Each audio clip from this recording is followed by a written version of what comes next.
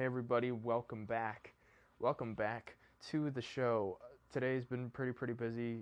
Started a new show on Instagram on IGTV. That's really cool. That's gonna be really good. Started posting content to Snapchat. So now I'm doing Snapchat is now its own thing. I'm doing covers on Snapchat, which is really fun. I'm having a lot of fun with that.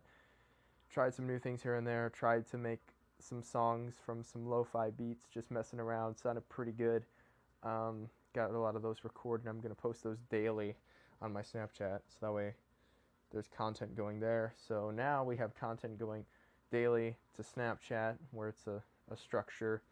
We got content to IGTV, which is structured, really good.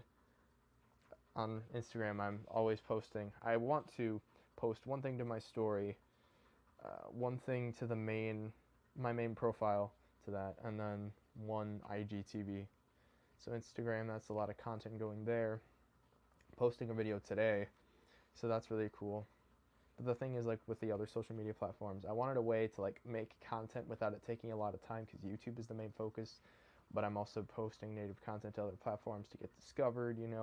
So that's what I'm currently doing. About to make a meme for a meme page that I'm a part of. Just a lot of social media stuffs. So that's really fun.